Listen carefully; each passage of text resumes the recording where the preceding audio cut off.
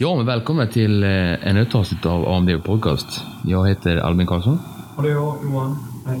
Ja, det var ett tag sedan vi spelade in en ny podcast. Vi spelade in 2 stycken faktiskt under våren.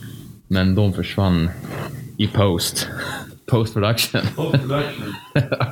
Så vi tänkte att det var dags att spela en ny.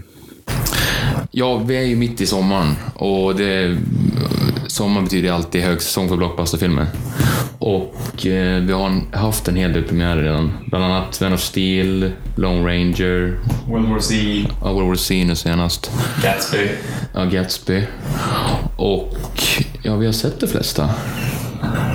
Ja. Jag tror jag har missat Gatsby faktiskt. Du har missat Gatsby? Ja, det har jag gjort. Så jag får kika in den när den börjar. På Gatsby ändå? Ja, till en viss del. Men vi tänkte snacka lite om blockbuster-säsongen hittills. Ja. Jag tycker vi börjar med Man of Steel, som jag hade väldigt stora förväntningar för jag älskar ju superhjältar och så vidare. Och det var en av de tidigare filmerna som hade premiär under juni månad. Och vad tyckte du, han? Jag tyckte det var en jävligt bra film. Men nu hade man ju senast med det här Superman Returns redan förra med. Ja, som kom 06. Ja. Och det var det var i princip en tribute till Superman the Movie som kom på 70-talet. Som Det var ingen bra tribut, riktigt. Nej, det var ju Superman slår inte ett slag i hela filmen. Nej. Han slår en ö i princip. Det är det han gör. Det är ganska hårt. Ja, han lyfter en halv kryptonitisk kryptonö i princip. Som Lex Luthor skapar och kastar ut den i rymden. Det är det enda han gör. Sen flyger han bara omkring. Och liksom att på 70-talet, när första Superman-filmen kom, deras tagline var ju You believe a man will fly. Ja. Och det var 40 år sedan. Ja, precis. Och liksom 2016 var ju 35 år fram i tiden. Det räcker inte att bara kasta öar. Ja, men och visa en person flyga, liksom specialeffekter flyga, för det har ju kommit så långt. Ja, nej, det är ingenting. Så ja, de valde fel. De valde liksom fel. De valde liksom att göra det på fel sätt. Ja. Och det var alltså det var fel roll, fel skådisar till fel roller. Kate Bosworth spelar Lois Lane i den här filmen. Ja. Helt fel. Det mesta av filmen. Ja, hon spelar en Pulitzer-prisvinnande journalist. Ja. Och kan inte ens stava till simpla ord som man lär sig i grundskolan. Stava till sitt pris. Nej, knappt det.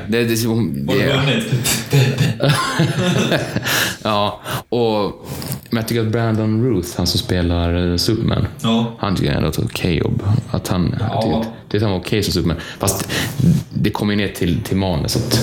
Ja. Det var i princip för tråkigt manus.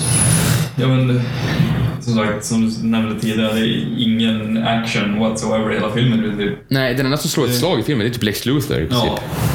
Som spelar Kevin Spacey, som är en fantastisk skådespelare, men det kändes som att han hade man velat se i Lex Luthor i den här Man of Steel. Ja. Alltså i en sån här version. Ja, när han har en betydligare roll. Ja, precis. För grejen var med Man of Steel att de skulle göra det på ett realistiskt sätt, och det var en origins historia, hur han blev Superman liksom. Ja. Och de visade mycket från Krypton.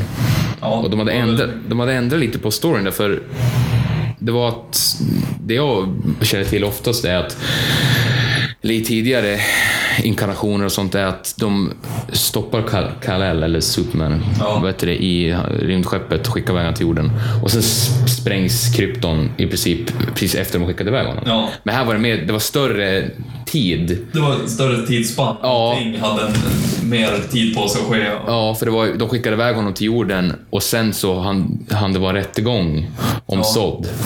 Som, jag måste säga det nu, vi kommer att spoila en hel del, så om ni inte sett Man of Steel, de som lyssnar på det här, eller den personen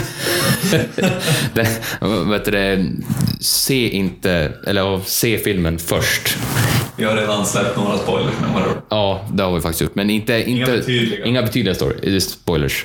Så, men se Man of Steel, Lone Ranger och World War C innan ni lyssnar på det här. Jag ser de största storfilmerna under året, va? Vad går på bio? Ja. Se dem först, vi kommer spoila en hel del. Men ja, de hinner ha rättegång om Sod, eller rättegång och ge Sods straff innan Krypton sprängs. Ja. Och världen var väldigt coolt gjord. Ja, jag skulle kunna se en hel film om Krypton. Jag tycker det ser väldigt coolt gjort. Det var liksom jävligt välgjort och det såg ut som de hade skapat, det såg ut som att det var en mänsklig, en mänsklig civilisation, fast i liksom men det var liksom samhället såg ut som bikuper, som att det liksom samhället var uppbyggt på det sättet. Det är som en blandning av en väldigt tidig generation och en futuristisk. Ja, liksom att teknologin är väldigt futuristisk, men själva miljön och så där såg väldigt forntid ut. Ja, precis. Så att, men det var riktigt snyggt gjort. Ja, det var jäkligt snyggt. Och Russell Crowe som spelar Jor-El, Supermans farsa, han är kick-ass. Oh ja. Han kan verkligen slåss i den här filmen. Ja. Till skillnad från Marlon Brando som bara så det liksom och mumlar i ett islott i princip. Han har konjakkup här. Det är backstoryn på den. Jo. Ja, men sen och liksom sen efter man får se Krypton sprängas så får man ju se, man får aldrig se liksom när Superman landar på jorden. Nej. Utan under själva man får flashbacks under filmens gång och hans uppväxt. Liksom att en skolbuss påminner honom om att han liksom han var tvungen att visa sina krafter för att rädda sin klass. Ja. Och eftersom de valde att skapa det, liksom göra det i en realistisk värld. För tidigare Superman-filmer var liksom att Superman, det är okej, va? Han kan flyga, bara som att det liksom alla accepterar det. Det är inte en kille som kan döda alla oss. Och precis. För i princip så är det nutida Jesus. Ja. Så det är liksom, han är odöd i princip. Ja, det blir ju en guda. Ja, precis. Figur nästan. Ja. Så, men det de valde att göra det på ett realistiskt sätt. Liksom, hur skulle liksom armén och hur skulle världen reagera? Ja. Och grejen var att man kan inte göra en sån film och hålla sig till kärnmaterialet på samma sätt då. Nej, för det är inte skrivet så. Nej, precis. Och det är liksom i tidningarna eller i comics värld, där funkar det inte på samma sätt. Man kan inte, för det funkar liksom på papper än vad det gör på film. Ja, precis. Och största grejen med det tror jag var Jonathan Kent som uppfostrade honom. Ja. Att liksom vanligtvis brukar han vara den här den moraliska liksom verkligen Clark Kent. En klippa och luta sig mot. Ja, att han verkligen lär Clark moral, att det är fel att döda och att det och det. Och här i Man of Steel är det mer liksom att han är så rädd för hur mänskligheten kommer reagera om man får veta att hans son är en gud i princip. Ja. Så det blev inte riktigt på samma sätt, men jag var ändå så här, big deal, och det var okej. För han var inte dum liksom. Nej. Det var inte så här typ att du kan inte rädda någon om någon håller på att dö för att du... Nej, precis. Men han accepterar ju, men han vill ändå inte bragga med det liksom. Ja. Bara gå ut med det rätt av. Nej. Men en grej var det när han räddade skolbussen där, att Clark Kent, det får man se i trailern också, att you must keep this side of yourself a secret. But should I let them die? But maybe, säger han. Och det är liksom, han är så rädd för att liksom... För hur han och deras familj ska bli tagen av resten av världen egentligen. Precis. Och sen att spoilers, han dör. Jonathan Kent dör. Det är han i den bästa, det är han i tv-serien och han har gjort tidigare filmer och allting. Men i böckerna eller comics, så då lever han ju. Men att tidigare inkarnationer av det här har ju varit att han dör av en hjärtinfarkt. Ja, nu var det tornado. Ja, nu var det en tornado. För det var ju liksom, det är ju aktuellt. För det är ju en del naturkatastrofer som händer och sånt. Men att han springer iväg till bilen och räddar en hund. Och sen klämmer han foten och kan inte komma därifrån. Och sen kommer tornado sakta mot honom. Och han bara tittar på Clark som kan bara springa dit och hjälpa han, liksom, och rädda han. Och bara... Ja, bara stanna liksom. Så räcker upp handen och bara stanna. att inte ska visa det där. Det tycker jag var lite svagt. Det tyckte jag inte var så. Ja, det var lite... Fan. Ja, för liksom det som är så bra med hjärtinfarkten, det är att hur snabb och stark Clark än är, Superman är. Nej, han kan inte rädda ett liv, för han kan inte rädda en person som får hjärtinfarkt, för det är ingenting han kan göra åt det. Nej. Och det är det som är, liksom, gör det så bra, för det är liksom... Jo, men det blir helt oberoende på deras relation, allting han kan bara dö av. Precis, det får Clark att tänka liksom så här, Superman att tänka liksom att ja, jag måste alltid göra mitt bästa liksom, jag måste alltid göra mitt bästa liksom, ja. Men jag kan inte rädda alla. Och, liksom, och när de gör det på med tornadosätt istället, när de liksom dör en tornado, det blir inte samma effekt. Nej, men då är ju han av fri vilja inom situationstecken. Men... Ja, men liksom att han kunde ju räddat honom om han ville. Ja. Men han valde att gömma sig istället. Liksom bara, göm dig, visa inte vem du är. Nej, precis. Så att, men det var liksom... Men sen vem hade haft tid och tänkt och brytt sig om det där. Det med tornado, alla var väg därifrån och typ de kvar bara. Ja, precis. Och de som sitter i bilen var han ändå. Ja, men man får se att Clark, han är inte vuxen. Så man vet ju inte om han kanske visste hur stark och snabb han var. Han kanske inte hade upptäckt sin fulla kapacitet, om det är så. Men om jag hade gjort filmen, och nu är det jag som gjort den. Nej, men då hade jag gjort det nog så att han hade varit rädd om att Clark, men han hade inte varit så där rädd, för jag tycker han var nästan för rädd. Han var nästan lite väl mesig faktiskt. Han var lite väl mycket helikopterfarsa. Ja. För jag hade liksom gjort det att han med hjärtinfarkten tycker jag är den absolut bästa om man ska, för det alla karaktärer, alla superhjältar måste ju vara plågade av någon död. Ja. Och vet du det, och eftersom det är typ hopp han står för, Superman liksom att, och Christopher Nolan har ju skrivit manuset med bland annat David S. Goyer som skrev Dark Knight, och Christopher Nolan producerar också, som vill göra det här mörka liksom, som Dark Knight-trilogin nu. Men liksom, man kan inte göra det på samma sätt med den karaktären, för det är liksom, de står för helt olika saker. Ja, precis. Och men Superman ska ju vara lite solglimten som kommer in i det där mörka. Jo, och plus att till skillnad från Batman och Superman är en människa. Superman, han är en gud i princip. Han är en utomjording. Ja, men det, man ska inte vara för picky, men det var en små grejer. Då har inte vi den budgeten att vi kan påverka. Nej, vi kan inte köpa upp rättigheterna och göra om det direkt. Men i alla fall, men så får man se liksom Superman ha sina ströjobb, och det är en hel del kick-ass actionscener. Från i princip sista, för Zod kommer sen till jorden, för han liksom, Clark Kent försöker hitta sig själv och sin historia. Ja, och om man känner till någorlunda Superman-mytologin då, så är det ett Fortune of Solitude, eller Fortress of Solitude. Fortress of Solitude. Det är ett isslott på Nordpolen. Men i Man of Steel, som ska vara mer realistiska, är ett rymdskepp som har legat under isen i 20 000 år. Så fortfarande is involverat. Ja, det är det. Men, och där hit får han liksom... Ja, där får han svar från Jor-El. Från farsan hans...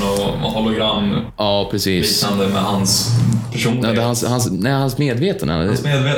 För när han var mindre så visade Jonathan Kent, han rymdskeppet han kom i. Och där fanns det en nyckel. Och han stoppade in den här nyckeln i skeppet. Så var det hans medvetande inprogrammerat. Så han berättade liksom om hela historien om Krypton, hur det sprängdes och sådär. Och så får han direkt den där. Och i alla fall, men när han väl aktiverade den här nyckeln, och då fick Zod liksom var ute och leta efter överlevande från Krypton. Ja, och skeppet skickade väl ut någon spårningssignal. Ja, så han hörde någon signal, så kom han till jorden och vill liksom ha tillbaka, eller han vill ha Codex för någonting som Jor-El snodde på Krypton. För det var liksom... Det som var inte i princip Krypton. Det var... kunde väl ha den för att ha de här världsskaparna och bygga ett nytt krypton på något vis. Ja, det var vet du, för grejen var att krypton, de klonade, de födde inte barn vanligt, utan just det var ju bara de odlar dem. Ja, och the Codex, det var ju liksom själva DNA från typ en krypton. Ja, just det var in. Så de var tvungna att ha den för att kunna liksom skapa en ny civilisation, för att odla en ny civilisation. Och den snodde Jor-El och skickade med skeppet då.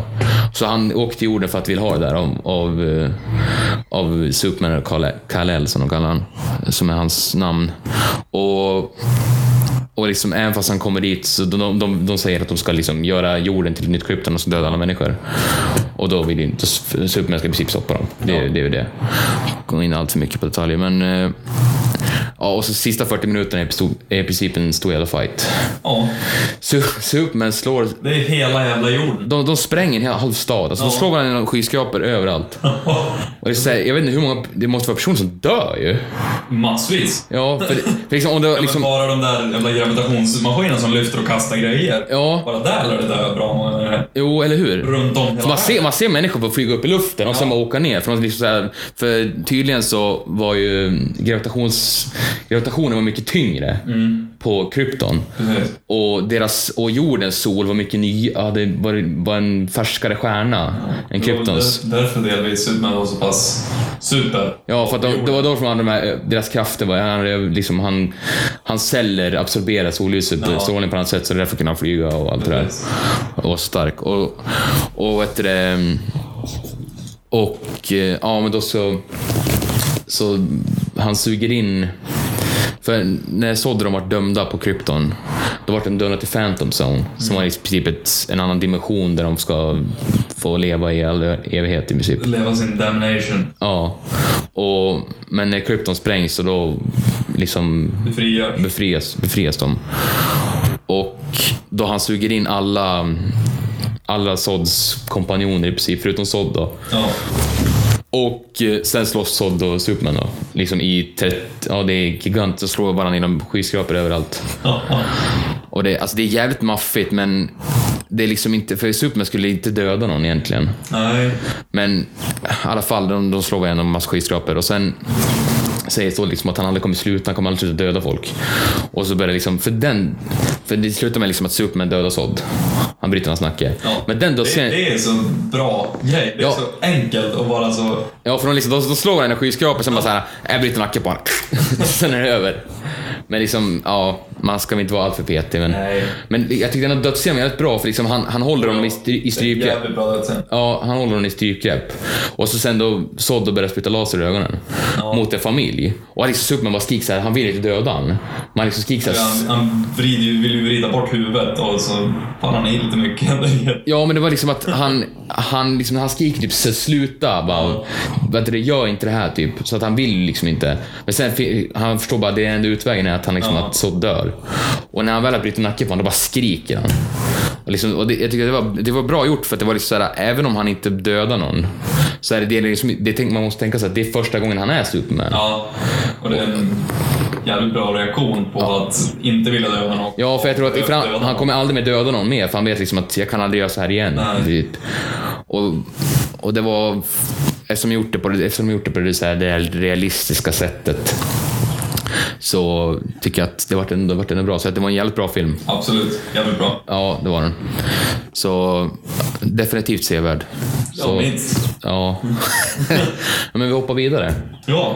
Lone Ranger dök upp på biograferna efter Pirates of the Caribbean på land. Ja, i vilda västern. Men jag tycker jag tänker så här, om man ska jämföra det med någon, så kan man jämföra med Pirates of the Caribbean, för det är samma regissör och samma producenter och samma gäng precis som gjort Lone Ranger. Ja, det är Disney. Och det är första Pirates of the Caribbean man ska jämföra med om någon. Men det är mycket sämre än Pirates of the Caribbean, tycker jag. Ja. För att liksom, Jack Sparrow är en roligare karaktär än Tonto. Ja. Och liksom, man fnissar till lite grann, för Johnny Depp försöker liksom vara rolig hela tiden. Han liksom comic relief. Men jag tycker att det enda jag tyckte jag var underhållande i den filmen, det var liksom tredje akten, finalen på filmen. Ja, sen det som är underhållande när man har sett behind the scenes-grejerna. Ja. Att det är så pass lite CGI. Ja, man tror att det är mycket mer än vad det är. Men det... Sen när man har sett behind the scenes-grejen och man ser det färdiga resultatet på duken, det är också en jävla cool grej. Ja, det var mycket mer praktiskt än jag trodde det skulle vara. Ja. Men det är en del grejer som man verkligen ser att det är CGI. Ja, men det var typ tåg som exploderar och allt sådär. Ja, men liksom så här att... Men det är fortfarande grejer när de hoppar från hästar på tåg är att de faktiskt gör det. Ja. Det är full jävla kareta, fort nog i alla fall. Ja. Och det här är också liksom så här en origin story, liksom hur han blev Lone Ranger. Ja. Och givetvis så måste han vara en mes då innan han blir Lone Ranger. Och jag tycker att den tiden han var liksom så här, han vill inte använda pistol, han vill inte skjuta liksom, han kan inte, det tar inte att säga liksom att han inte kan dö i strid, för han liksom det handlar i princip om att han är en Texas Ranger och hans bror och han blir skjuten av en bad guy gangster. Och ett gäng andra, alla Rangers kvar. Ja. Och sen så ska Tonto begrava honom, men så kommer han tillbaka till liv. Ja. Så att han liksom, han har dött men han kommer tillbaka. Precis. Och Tonto säger liksom att du är en spirit walker, eller vad man kallar han. Ja. Så du kan inte dö i strid. Nej. Men så liksom han vill inte använda pistol, han är liksom såhär... Han är jävligt mesig. Ja, det är han. Jag tycker att och filmen är typ 2,5 timmar lång. Fast i och för sig var inte han någon ranger för början heller, utan han var... Vad fan var han? Han var jurist. Jurist pluggade till. Ja. Så han hade lämnat, han skulle till sin hemstad en stund och hälsa på brorsan. Ja, han var inne i staden och pluggade till jurist, och så var han ute och hälsade på brorsan sin som en ranger. Och sen körde du sheriff. Helt. Ja. Men jag tycker, filmen är 2,5 timmar lång. Ja. Och 1:45 om inte han är med i princip. Ja. Så jag tycker att det tog för lång tid innan han blev ranger och började liksom så här, använda pistol och sånt. Och liksom, okej, det är en liksom så här, hur han blev The Lone Ranger-historien. Men det tog för lång tid. Det tog för lång tid att komma igång. För tredje akten tyckte jag var skitbra. Ja, den klassiska theme-sången, låten liksom kommer ihåg bara som spelas under hela actionfinalen liksom. Och det tyckte jag var skitbra, så att jag bara log. Men som sagt, det tar en jävla tid att bygga upp. Ja, hela filmen. Ja, det är för långsamt tempo. Ja. Den filmen kunde ha varit typ 1:45. Ja. 1:50 kanske. Och han har liksom var med sig 45 minuter istället. Ja. För liksom, det kändes mer utdraget att de skulle göra liksom så mycket Paris Caribbean-aktigt. Man ser att det är ett försök att skapa en ny franchise, att göra en ny Paris Caribbean-stil liksom. De ska bygga vidare på flera filmer och merch i massor. Ja, i princip. Men det som inte lyckas med det är att det inte är tillräckligt intressant story. Nej. Och inte karaktärerna är inte lika roliga heller och inte lika intressanta förutom Lone Ranger då. För Tonto, han känner jag liksom att jag behöver inte veta mer om honom. Utan jag vill liksom veta att för man får aldrig se om han blir aldrig skjuten, eller han blir aldrig liksom, man får aldrig se om han inte kan dö eller inte. Han blir han inte skjuten? Nej, han blir inte skjuten. Jag kommer en grej när de står i en lada som är brinnande. Det var det jag tänkte, de är i ladan här. Ja, och så säger han ju, you said I can't get shot, but I said you can't get killed. Ja. Så han blir skjuten av en pil en gång, men det är liksom bara i axeln och dör inte. Men att han blir skjuten av en pistol, det får man aldrig se. Vad händer i ladan då som triggar den? Ja, men det är att han ställer sig liksom och rycker fram sin Texas, sin bricka där och säger liksom att jag är den sista Texas Rangern, bara ge upp nu. Och så börjar de skjuta och så missar de allt, så går han bakom väggen igen och gömmer sig. Jaha. Ja, det så. Det hade jag prankt. Ja, men jag tyckte att jag ville med så kan han dö eller kan han inte dö? Men nu kan inte jag liksom allt om historien kring Lone Ranger. Så där mycket, men det var för långsamt tempo i den. Ja. Ja, men för lite grejer på för lång tid. Ja, så jag blev faktiskt lite besviken på den. För även så pass bra som liksom finalen var, actionfinalen, så kan inte en tredje akt hålla upp en hel film. Det funkar inte. Men i allmänhet var det väl en helt okej. Underhållande. Ja, det är väl en underhållande film där, men jag känner liksom inte att jag måste se om den igen. Nej. Så känner jag inte så. Det är en film nu så här, det ligger hemma en söndagkväll och fan. Ja, jag har ingenting annat att kolla på. Jag kan lika gärna kolla på den igen. Det är så här lätt humor som man inte behöver fundera någonting på. Ja, precis. Och den var mycket mer barnvänlig än Pirates Caribbean också. Ja, faktiskt. Det var många ungar i salongen nu. Ja. Och liksom... Det är ju bra för dem. Ja, och liksom det var ju det här liksom, man fick inte se något blod och sånt. Jag kommer ihåg att när Pirates Caribbean kom ut, det var ju över 10 år sedan nu. Ja. Det som var så läskigt var ju att liksom de här skeletten och det. Ja. Det var ju liksom den var lite småläskig för barn. Absolut. Men den här var mer så här. Men det här var mer en barnfilm. Ja, det var mer barnvänlig, även fast det var Vilda Västern. Jo, eller hur? Det känns som att det kan vara lite mer gore egentligen. Ja, liksom att man får se, när de är skjuta får man se lite blod. Här får man bara se att de är skjuta, så fick man inte se något blod i princip. Nej, precis. Det var lite en svårare kanske. Men det är väl den åldersgruppen de vänder sig till, att de är liksom barn. För Pirates Caribbean är ju baserat på i Disneyland, en berg- och dalbana. Ja, precis. Ja, just. Och det är ju inte Lone Ranger. Nej. Så, ja, det är väl lite annorlunda, men... Ja, okej var den i alla fall. Ja. Och efter jag gick inte därifrån och mådde dåligt, liksom att jag inte sett den. Nej, det var det inte. Man var såhär, fy fan vad kast. Det var inte riktigt så, men det var... Jag var besviken i alla fall. Ja. Ja, och sen World War C, nu senast. Som var... Väldigt nylig. Ja, positiv överraskning. Verkligen. Ja. Och... Där är en film som är tvärtom. Där är det bra tempo, det är bra... Ja, och det var liksom... här utanför nu. Ja. Men 15 minuter in så är det liksom zombieepidemin. För det, för de som... Ja, om ni inte har sett filmen så vi kommer spoila. Men... Återigen. Ja. Men om ni bryr er inte om... Om ni är en sån hemsk människa som inte bryr om spoiler. om ni tänker, nej jag kommer inte se den ändå, så att, och inte vet vad handlingen är. Så handlingen är i princip att Brad Pitt är en för detta FN-utredare som liksom har slutat med jobbet och lever med sin familj i Philadelphia. Och så bryter en zombieepidemi ut. Stay home dad, typ. Ja. Och det är en blandning mellan infekterade människor och zombies. Ja. För det är inte zombies som går sakta, utan de springer. Men jävlar, det är inte en standard zombie heller, så att säga. Nej. För om man tänker på andra zombiefilmer, då är det ofta en liten grupp människor som tar skydd någonstans. Typ Dawn of the Dead, Shaun of the Dead. Ja. Så här, typiska George, vad heter han? Walking Dead. Ja, Walking Dead, precis. Och liksom när de alltid kollar på TV så ser de alltid att, då får man alltid se så här bilder att typ upplopp och skit. Ja. Och det är den här filmen. Ja. De här upploppen och det. För det här är ett epicentrum. Ja, för det är gigantiska folkmassor som det är mycket CGI i den här filmen. Det är hela städer som...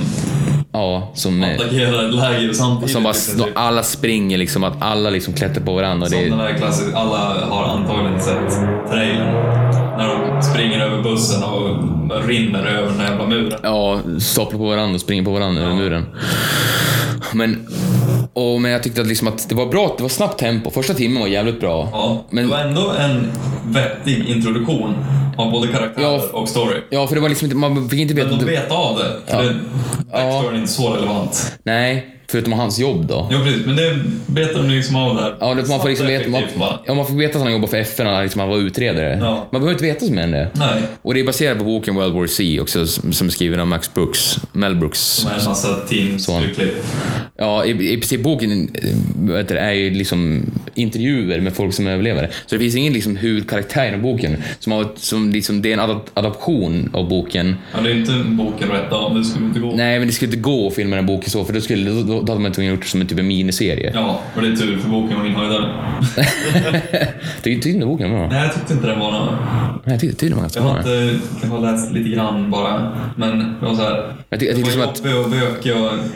den var så bra för att det var liksom så här, den var samhällskritisk och den var liksom, de var skriven på ett sätt realistiskt sätt liksom, att hur hela världen kunde bli spriden, typ så här svarta marknaden med organ och sån här skit. Ja, absolut. Men det var mer upplägget, jag tänkte det var drygt med intervjuer och så här. Ja, att det inte var liksom, det var inte en rinnande, nej, det var inte en rinnande linje liksom. Nej, okej. Ja. Men i alla fall så då bryter den här epidemin ut och Brad Pitts familj blir taget till skepp då ute på havet. Hangarfartyg. Ja, hangarfartyg. Koloni-ish. Men andra båtar mitt ute i havet bara någonstans. Ja, och för att Brad Pitts familj ska få stanna där så måste han liksom ge sig ut och försöka ta reda på vart allt började och han måste hjälpa till, annars skeppar de tillbaks till Boston. Eller vad fan han kommer ifrån. Ja, Philadelphia. Eller Pittsburgh. Kanske. Skitsamma. Ja. Och liksom så här, han åker med någon Harvard-forskare till Korea för att liksom, det sägs vara där allting bröt ut. Där de hade Patient Zero typ. Ja, och därifrån liksom utgår från att försöka hitta ett vaccin. Och när han väl kommer till Korea, den sämsta dödsscenen ever. Det är så här, man tror att de driver, att det är på skämt, men det är for real. Jag trodde han hade filmat det. Ja, för det är att liksom att de är ett hangarfartyg, eller nej, får säga hangarfartyg. Lastplan. Ja, precis. Så här militär.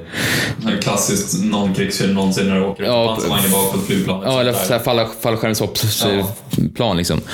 Och sitter där och så ska de gå in i någon bas där i Sydkorea. Ja, de står väl utanför planen där först och så. Ja, och så hör de skrik från zombies, för de dras till ljud. Forskarsnubben så är det 3-4 militärer. Ja, Navy Seals team liksom. Och sen då hör de zombies börja skrika och springa mot dem. Och så ska de springa in i planet igen då. Ja, man har först fått den här lilla tillsägelsen av Brad Pitt till forskarkillen som har sin egen pistol med sig, att han står med fingret på avtryckaren. Ja, håll inte fingret på avtryckaren. Brad Pitt säger, men ta bort fingret från avtryckaren, och då lyfter han bara upp det slightly liksom. Och då hör de, så ska de springa in i planet igen. Då snubblar Harvard-killen som är vad kan han vara, 20 bast eller en oerfaren och det är liksom bara läst i skolan liksom. Bara smart. Snubblar och skjuter sig själv i huvudet. Ja, han snubblar och skjuter sig själv i huvudet. och de bara såhär, bara stirrar på honom. Han är död. Liksom. Man såhär, va? Hände det där? Liksom, ska man skratta eller ska man bara... Jag var nästan lite arg. Ja, det var lite såhär, fan vad dumt. Man var bara sur. Ja. Men som tur var hade han ju gått igenom innan då allt det här viktiga. Förklara exakt hans strategi så Brad Pitt kunde lösa det där. Ibland där det som den förklär som sina styrkors värsta svagheter. Och måste leta smulor. Moder natur är en seriemördare. Och som en seriemördare vill alltid känna att de vill liksom ha viljan att åka fast. Och lämna smulor överallt och sån här skit. Som liksom... Klart har ju han det fresh i åtanke. Ja, precis. Och därför han listar ut så man kommer att sluta. Men i alla fall så då kommer ett annat militärgäng och räddar dem då. Så... Som är stationerade då i... Ja, och så visade sig att det var... När de landade. Ja, och det visade att han fick inte någon viktig information därifrån. Men att han sen snackar med någon CIA-snubbe där som säger att han ska åka till Jerusalem. Ja. Och där ska han prata med en snubbe. För då Israel, att de var Jerusalem, de satt på en mur. De hade avskärmat hela landet innan det där hände. Ja, till någon dag innan det bröt ut.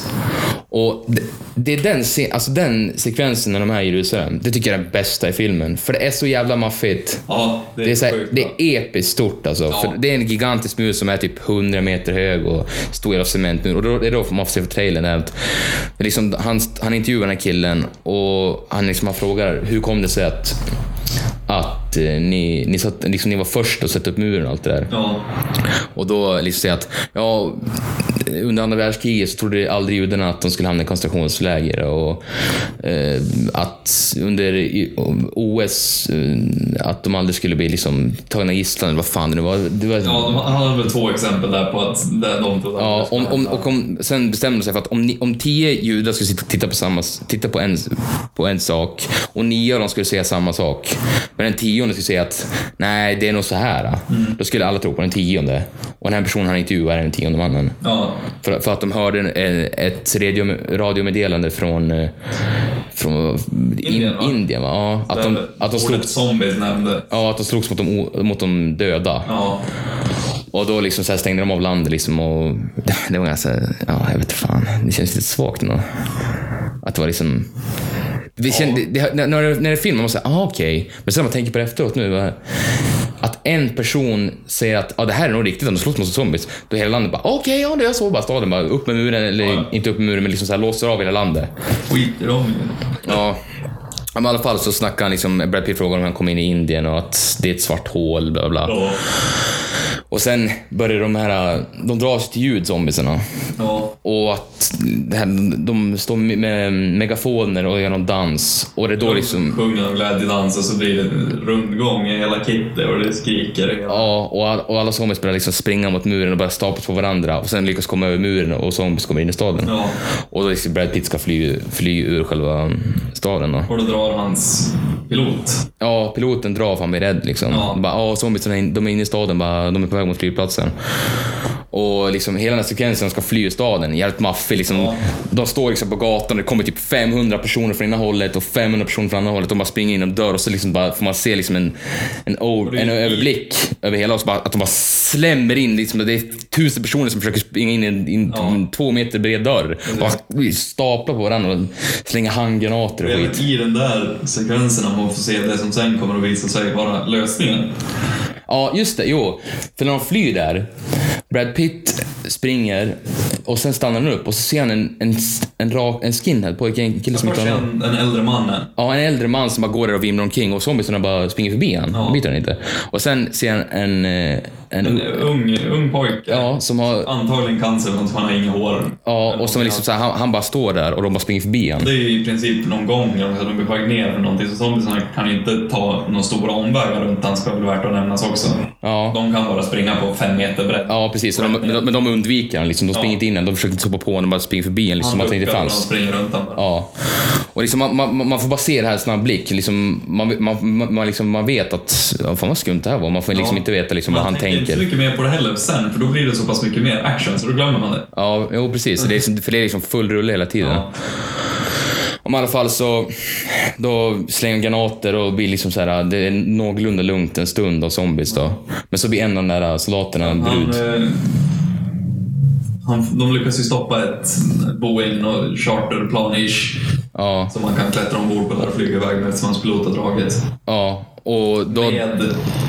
Henne har vi också glömt. Ja, bruden. Kvinnosoldaten som blir biten i handen, så han hugger av henne handen. Ja, för när de liksom slänger granater där och så då liksom det klassiska, det blir helt tyst, liksom ingen musik någonting, och hon smyger upp sakta och liksom siktar och sen bara out of frame hoppar in liksom en zombie in i bild och bara liksom, och liksom man får inte se att han biter henne, för det är ju en PG-13-film. Ja. Den är ju, så man får inte liksom, den är inte så gory. Nej, för man får liksom aldrig se zombies sitta och äta mitt ur en människa liksom, utan det är liksom att det är inga huvuden som slits i bitar. Nej, jag tyckte det var lite konstigt också att zombiesarna, de biter bara personerna, så springer de vidare. Ja. Det var inget så att de äter inte för att de är hungriga, utan de biter bara dem, så springer de vidare. Ja, de biter för att de är griniga. Att en dålig dag på jobb. Men jag antar att de gjorde så bara för att det var liksom för att sänka åldersgränsen, att fler folk skulle gå och se den. Men ja, och sen blir hon biten och då, det första han gör liksom, han bara skär av en handen. Han hugger av en handen. Ja, och sen liksom räknar han liksom att hon får förvandlas inom 10 sekunder. Så det märkte han ju i öppningsscenerna där också, i första. Ja, när de var i staterna, att han ser en person bli biten och sen då räknar han i huvudet liksom. Ja, det var ju... Ja, just dockan där. Precis. Dotterns docka pratar och räknar till 10. Till 12. Ja, till 12. Och det var någon tåg som skulle lämna en station eller någonting. Så räknar jag ju 1, 2, 3, 4, 5, 9, 12. Och sen precis vid 12 där, då förvandlas den till zombie. Och så hör man bak med the train has left the station. Ja, precis. Så det är så att man, när dockan räknar till 12, då ställer sig killen upp och liksom börjar springa efter annat folk. Ja. Så han vet ungefär hur lång tid det tar. Så liksom man räknar liksom och binder fast, försöker stoppa blödningen av handen och sådär. Ja, men i alla fall, så då Brad Pitt och hon bruden lyckas komma på ett charterplan. Ja. Och styr mot Skottland, va? Först åker de ditåt, va? Sen ändrar de riktning. Nej, de landar väl Nej, Wales landar de i. Ja. Så de åker iväg och så vet de inte vart de ska riktigt. Nej. Och så ringer han, hans FN-polare som fick ut dem i USA då. Och säger lite sådär att vart... Pratar med den här snubben så. Ja. Och liksom han vill att de ska åka till närmaste... se sitt... Vad fan är det? Typ... forskningslabb där de forskar om sjukdomar. World Health Center. Typ. Ja. Och så men sen är de på väg dit då. Så helt plötsligt så flygvärdinnan ska öppna något skåp där. Eller hissen är det, mathiss. Och är uthoppande zombiebiter henne då. Obviously. Så hela planet börjar liksom överfyllt av zombies. Och ändå utvägen Brad Pitt ser är att kasta en handgranat i planet så att zombiesarna suger ut och han håller kvar sig liksom, för det är enda chansen att de överlever. Och planet kraschar då, men de kraschar väl någorlunda nära destinationen och skulle till Wales. Och han kraschar ganska bad, han har ju ganska färvad rätt genom hela kroppen. Ja, han har liksom någon metallgrej rakt in i magen och grejer. Men det är såhär ansiktet, han har bara såhär, han ser fortfarande ut bara, han är fortfarande pretty guy. Ja, pretty guy liksom. Han är fortfarande snygg liksom, bara några så här skärsår på kinden och grejer. Men han har 1 meters aluminiumskärva rätt genom vänstra sidan av magen. Ja, men de lyckas ta sig till det här forskningslabbet och de liksom hjälper honom då så han överlever. Men så har han inte hört av sig då till hangarfartyget då. Så de skickar hem familjen? Ja, de skickar familjen till någon... Jag trodde han var död. Ja, till någon sån här säkerhetsläger. Refugee camp typ, fast för zombie-överlevare. Ja, men så... Och sen liksom när de är där så han vill att de ska ta fram en dödlig sjukdom men som är botbar. Och med att vi människor, att de levande ska ta det, för att han tror att det blir som ett kamouflage då. För då kommer det fram liksom att det är det han tror efter han såg de här personerna. Det är det han tror hände, att de var antagligen sjuka och de vill inte äta på något som är sjuk, för då kan vi smitta sig själv. Ja, precis. Så de liksom kan känna sig lukten av det. Ja. Men givetvis då så är ju sjukdomarna de behöver då är ju i B-flygen, eller de kallar det. Det jobbar 80 zombies, eller jobbar numera 80 zombies. Ja, att 80 zombies står liksom där bara, det är fullt med zombies där. Så de måste liksom smyga sig in och då är det liksom det här spännande att de får inte liksom göra något ljud. Som fan. Ja. Och liksom ingen musik, utan det är liksom bara... Man hör fotsteg. Ja, det är det man hör i princip. Ja, i alla fall så... Då är det Brad Pitt och sen den här bruden som följer med och som har höga handen av, och så är det en av de här forskningssnubbarna som jobbar där då. Och sen blir de splittrade givetvis. Och med forskarsnubben och bruden då, de lyckas inte ta sig dit så de är tvungna att springa tillbaka, och det är det säkert. Men Brad Pitt blir kvar där då. Så kommer han in i labbet, hittar den här sjukdomen som ska ta sig tillbaka, men där står en zombie givetvis precis utanför dörren. Ja. Så han inser liksom att det är enda chansen att... Man hade ju plockat från lite olika skåp där, lite olika sjukdomar, virus och grejer. Ja, typ SARS och... Ja, och då ser man ju en blick då från övervakningsrummet där hans polare nu står och håller koll på honom. Ja, lite håller koll på ögonskamerna. Om man tar den högra lådan så är han död oavsett. Ja, så liksom, han väljer så att han ska ta sjukdomen och han ska injicera. Han har ju plockat ner en massa i en liten plåtburk. Ja, han ska injicera sig själv med sjukdomen. Jag kan inte säga ordet. Och då har han ju självklart turen att han hittar ju något som man har tagit från den vänstra lådan, så han dör inte av det. Nej, precis. Men de vet inte om det kommer funka, men han testar det där då. Ja. Och sen öppnar han dörren till zombie, så zombie kommer in och bara... Ställer sig ansikte mot ansikte. Ja, och bara sniffa på honom, men sen kan han gå rakt förbi liksom. Ja. Och sen kommer den mest uppenbara produktplaceringsscenen någonsin. Att zombies älskar Pepsi. Ja, för han, istället för att liksom bara gå rakt ut... Där fick vi 500 spänn. Ja, liksom istället för att bara gå rakt ut med sjukdomarna liksom dit han ska, då går han till en läskautomat, och så ser det bara Pepsi i hela läskautomaten givetvis. Och har sönder den där på en jävla vis. Ja, så han knäpper en Pepsi-dricka.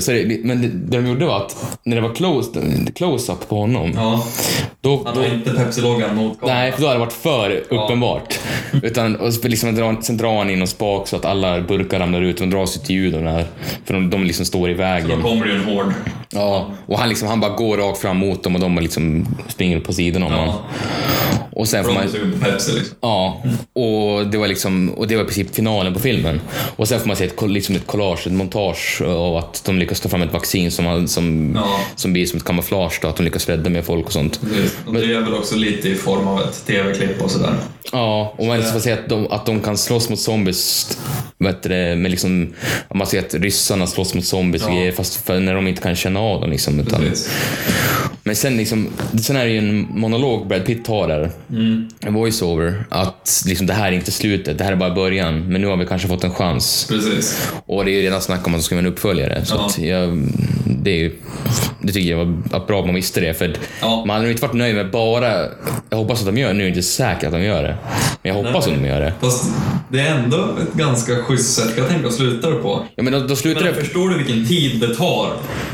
Och dra ner en hel pandemi. Jo, för man fick ju se så här hur många, de hade inte med mätare på det hangarfartyget i början när de kom dit. Spinner på bra nog. Ja, typ hur många personer som har dött, typ så är det typ 3 biljoner miljarder. Det är större delen av världen. Utom USA. Ja, men och vet du det att för det är ingen zombiefilm som liksom slutar med att vi lyckas klara det, vi kom på ett botemedel. Nej. Men liksom alla zombiefilmer slutar med att vad händer nu då? Liksom men det här var liksom med att det slutar med på ett hopp på ett sätt som... på ett sätt där det kan, men nu kanske de kan utbeta från det här, de kan lösa det, nu kan de... Men nu kan det kanske gå åtminstone få en världsdel ren då. Jo, precis. Eller liknande. Men vet du det, och sen slutar det då i princip. Ja. Så att, men jag tycker det är jävligt bra, för typiskt popcornrulle. Ja. Men att det funkar så bra det funkar så bra med zombies. Ja, det är jävligt. För när liksom det är zombies, antingen kan zombiesfilmer vara roliga eller så är de typ småläskiga samtidigt som underhållande. Men den här var liksom bara ren underhållning, liksom verkligen så popcornrulle som verkligen funkar. Och även fast det är liksom inte det här blodiga, goriga som det brukar vara i zombiefilmer, att det är PG-13-grejen. Men det spelar ingen roll. Nej, men lite så. Nej, men det är liksom det är som typiskt med zombiefilmer att liksom att de sitter och äter typ ur hjärnan på en person liksom. Ja, precis. Det ska märkas att det är slafsigt. Ja, precis. Det hänger köttbitar. Ja, men som Walking Dead som exempel, när det är halva zombies ute och has och sådär. Bara hänger ut efter. Precis. Ja, men jag har varit positivt överraskad.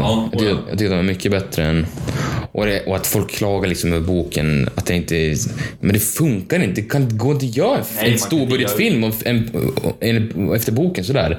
Boken är i princip intervjuer med folk som har överlevt det, och deras tolkningar eller hur de har överlevt och vad det var som orsakade det där och bla bla. Ja, precis.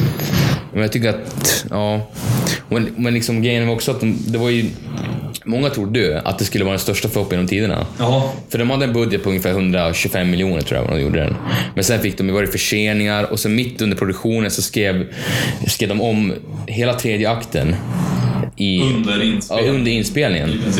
Så att tredje akten börjar i princip när de går på det här charterplanet från Jerusalem.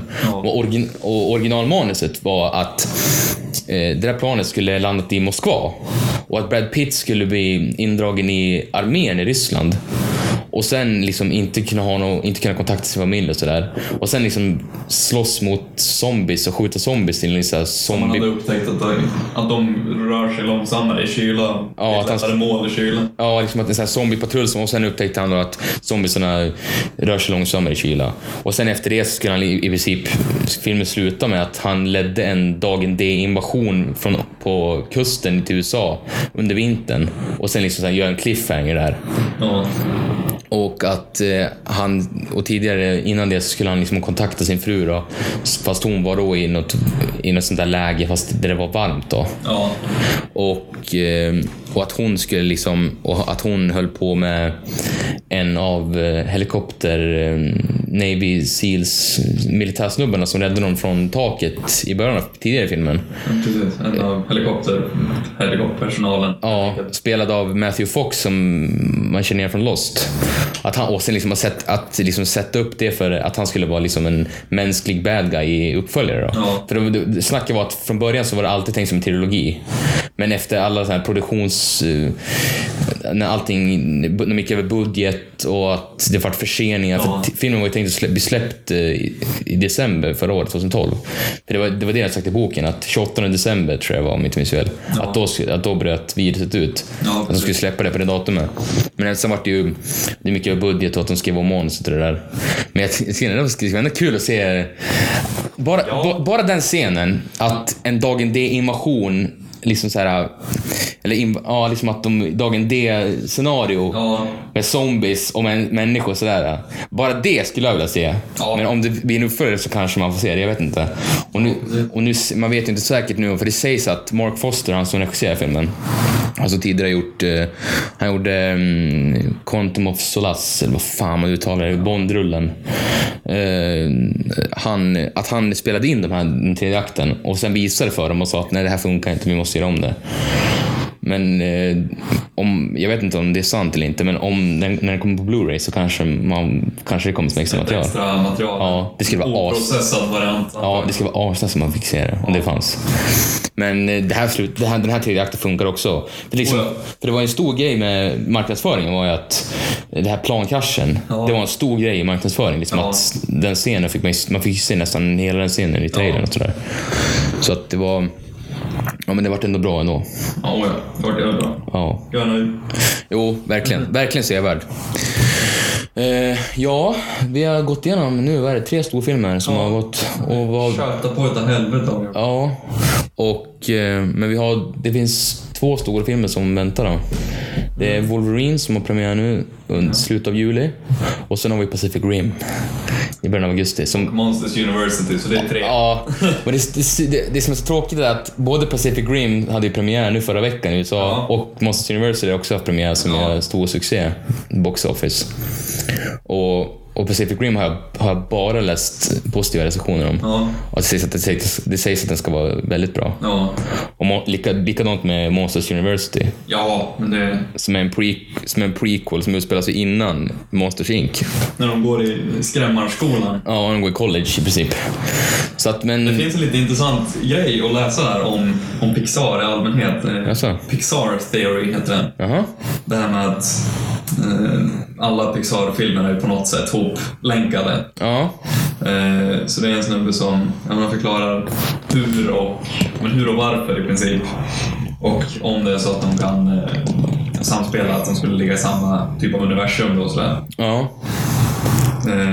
Och han har nött igenom alla Pixar. Men det är en privatperson som gjort det här, eller? Ja. Okay, Det är Småkrypsliv, Toy Story, Monsters Inc, Hitta Nemo, Bilar, Wall-E, Up, hela skiten. Allihopa, okej. Och tagit fram då på hur de är connectade, varför och på vilket sätt vilka filmer hör ihop och hur de...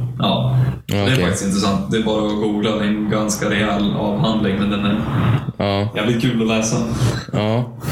Men var kan man läsa det? Det är på den här killens blogg. Jag ska se här. Jag kan ta fram vad han heter. Vi skulle kunna länka den. Vi kan absolut länka den. Tillsammans med podcasten. John Negroni, eller hur han nu blir uttalad. Okej. Och The Pixar Theory heter då inlägget. Ja. Det kan vara, det ska jag läsa. Det är verkligen intressant. Man har sett så små grejer att vissa leksaker som Woody och Pizza Planet-grejen är med i alla filmer. Är det det? Ja. Jaha, jag kommer ihåg att jag har sett typ 2 filmer utanför Toy Story. Jag tror den är med i alla Pixar. Som i Brave, då är den med som en liten så här carved trägrej. Jaha. Jaha, det missade jag. Förresten filmen sög, tyckte jag. Ja. Jag tyckte den var dålig. Ja. Ja, fast det har jag sagt tidigare. Men. Ja, men vad jag skulle säga, just det. Jo, faktiskt hittills, om man tänker liksom den här årets blockbuster-säsong började i princip under maj. Ja. Och det var ju som Star Trek Into Darkness. Precis. Och jag tycker att den filmen har varit den starkaste hittills i år. Ja. För den filmen var jävligt bra. Jävligt bra. Fruktansvärt bra. Ja, för den borde dyka upp på Blu-ray snart ju. Och det är fan dags. Kanske någon månad, 2 månader max. Det där ska så jävla tråkigt att ta sin tid när det kommer ut. Ja. I slutet av augusti, kanske i början av september, den dyker upp. Ja, jag tycker det. För den måste man se om. Ja, Benedict Cumberbatch är ju så jävla bra som bad guy. Fan, jag älskar honom som skådis. Fan. Ja, men då tycker jag vi tackar för oss. Vi avrundar. Ja, vi avrundar här. Efter en timme eller någonting. Det blev en stund. Ja, vi har här. Ja, men 53 minuter. Ja, men härligt. Ja, men tack för oss. Ha det bra. Tack för oss. Hej. Adjö.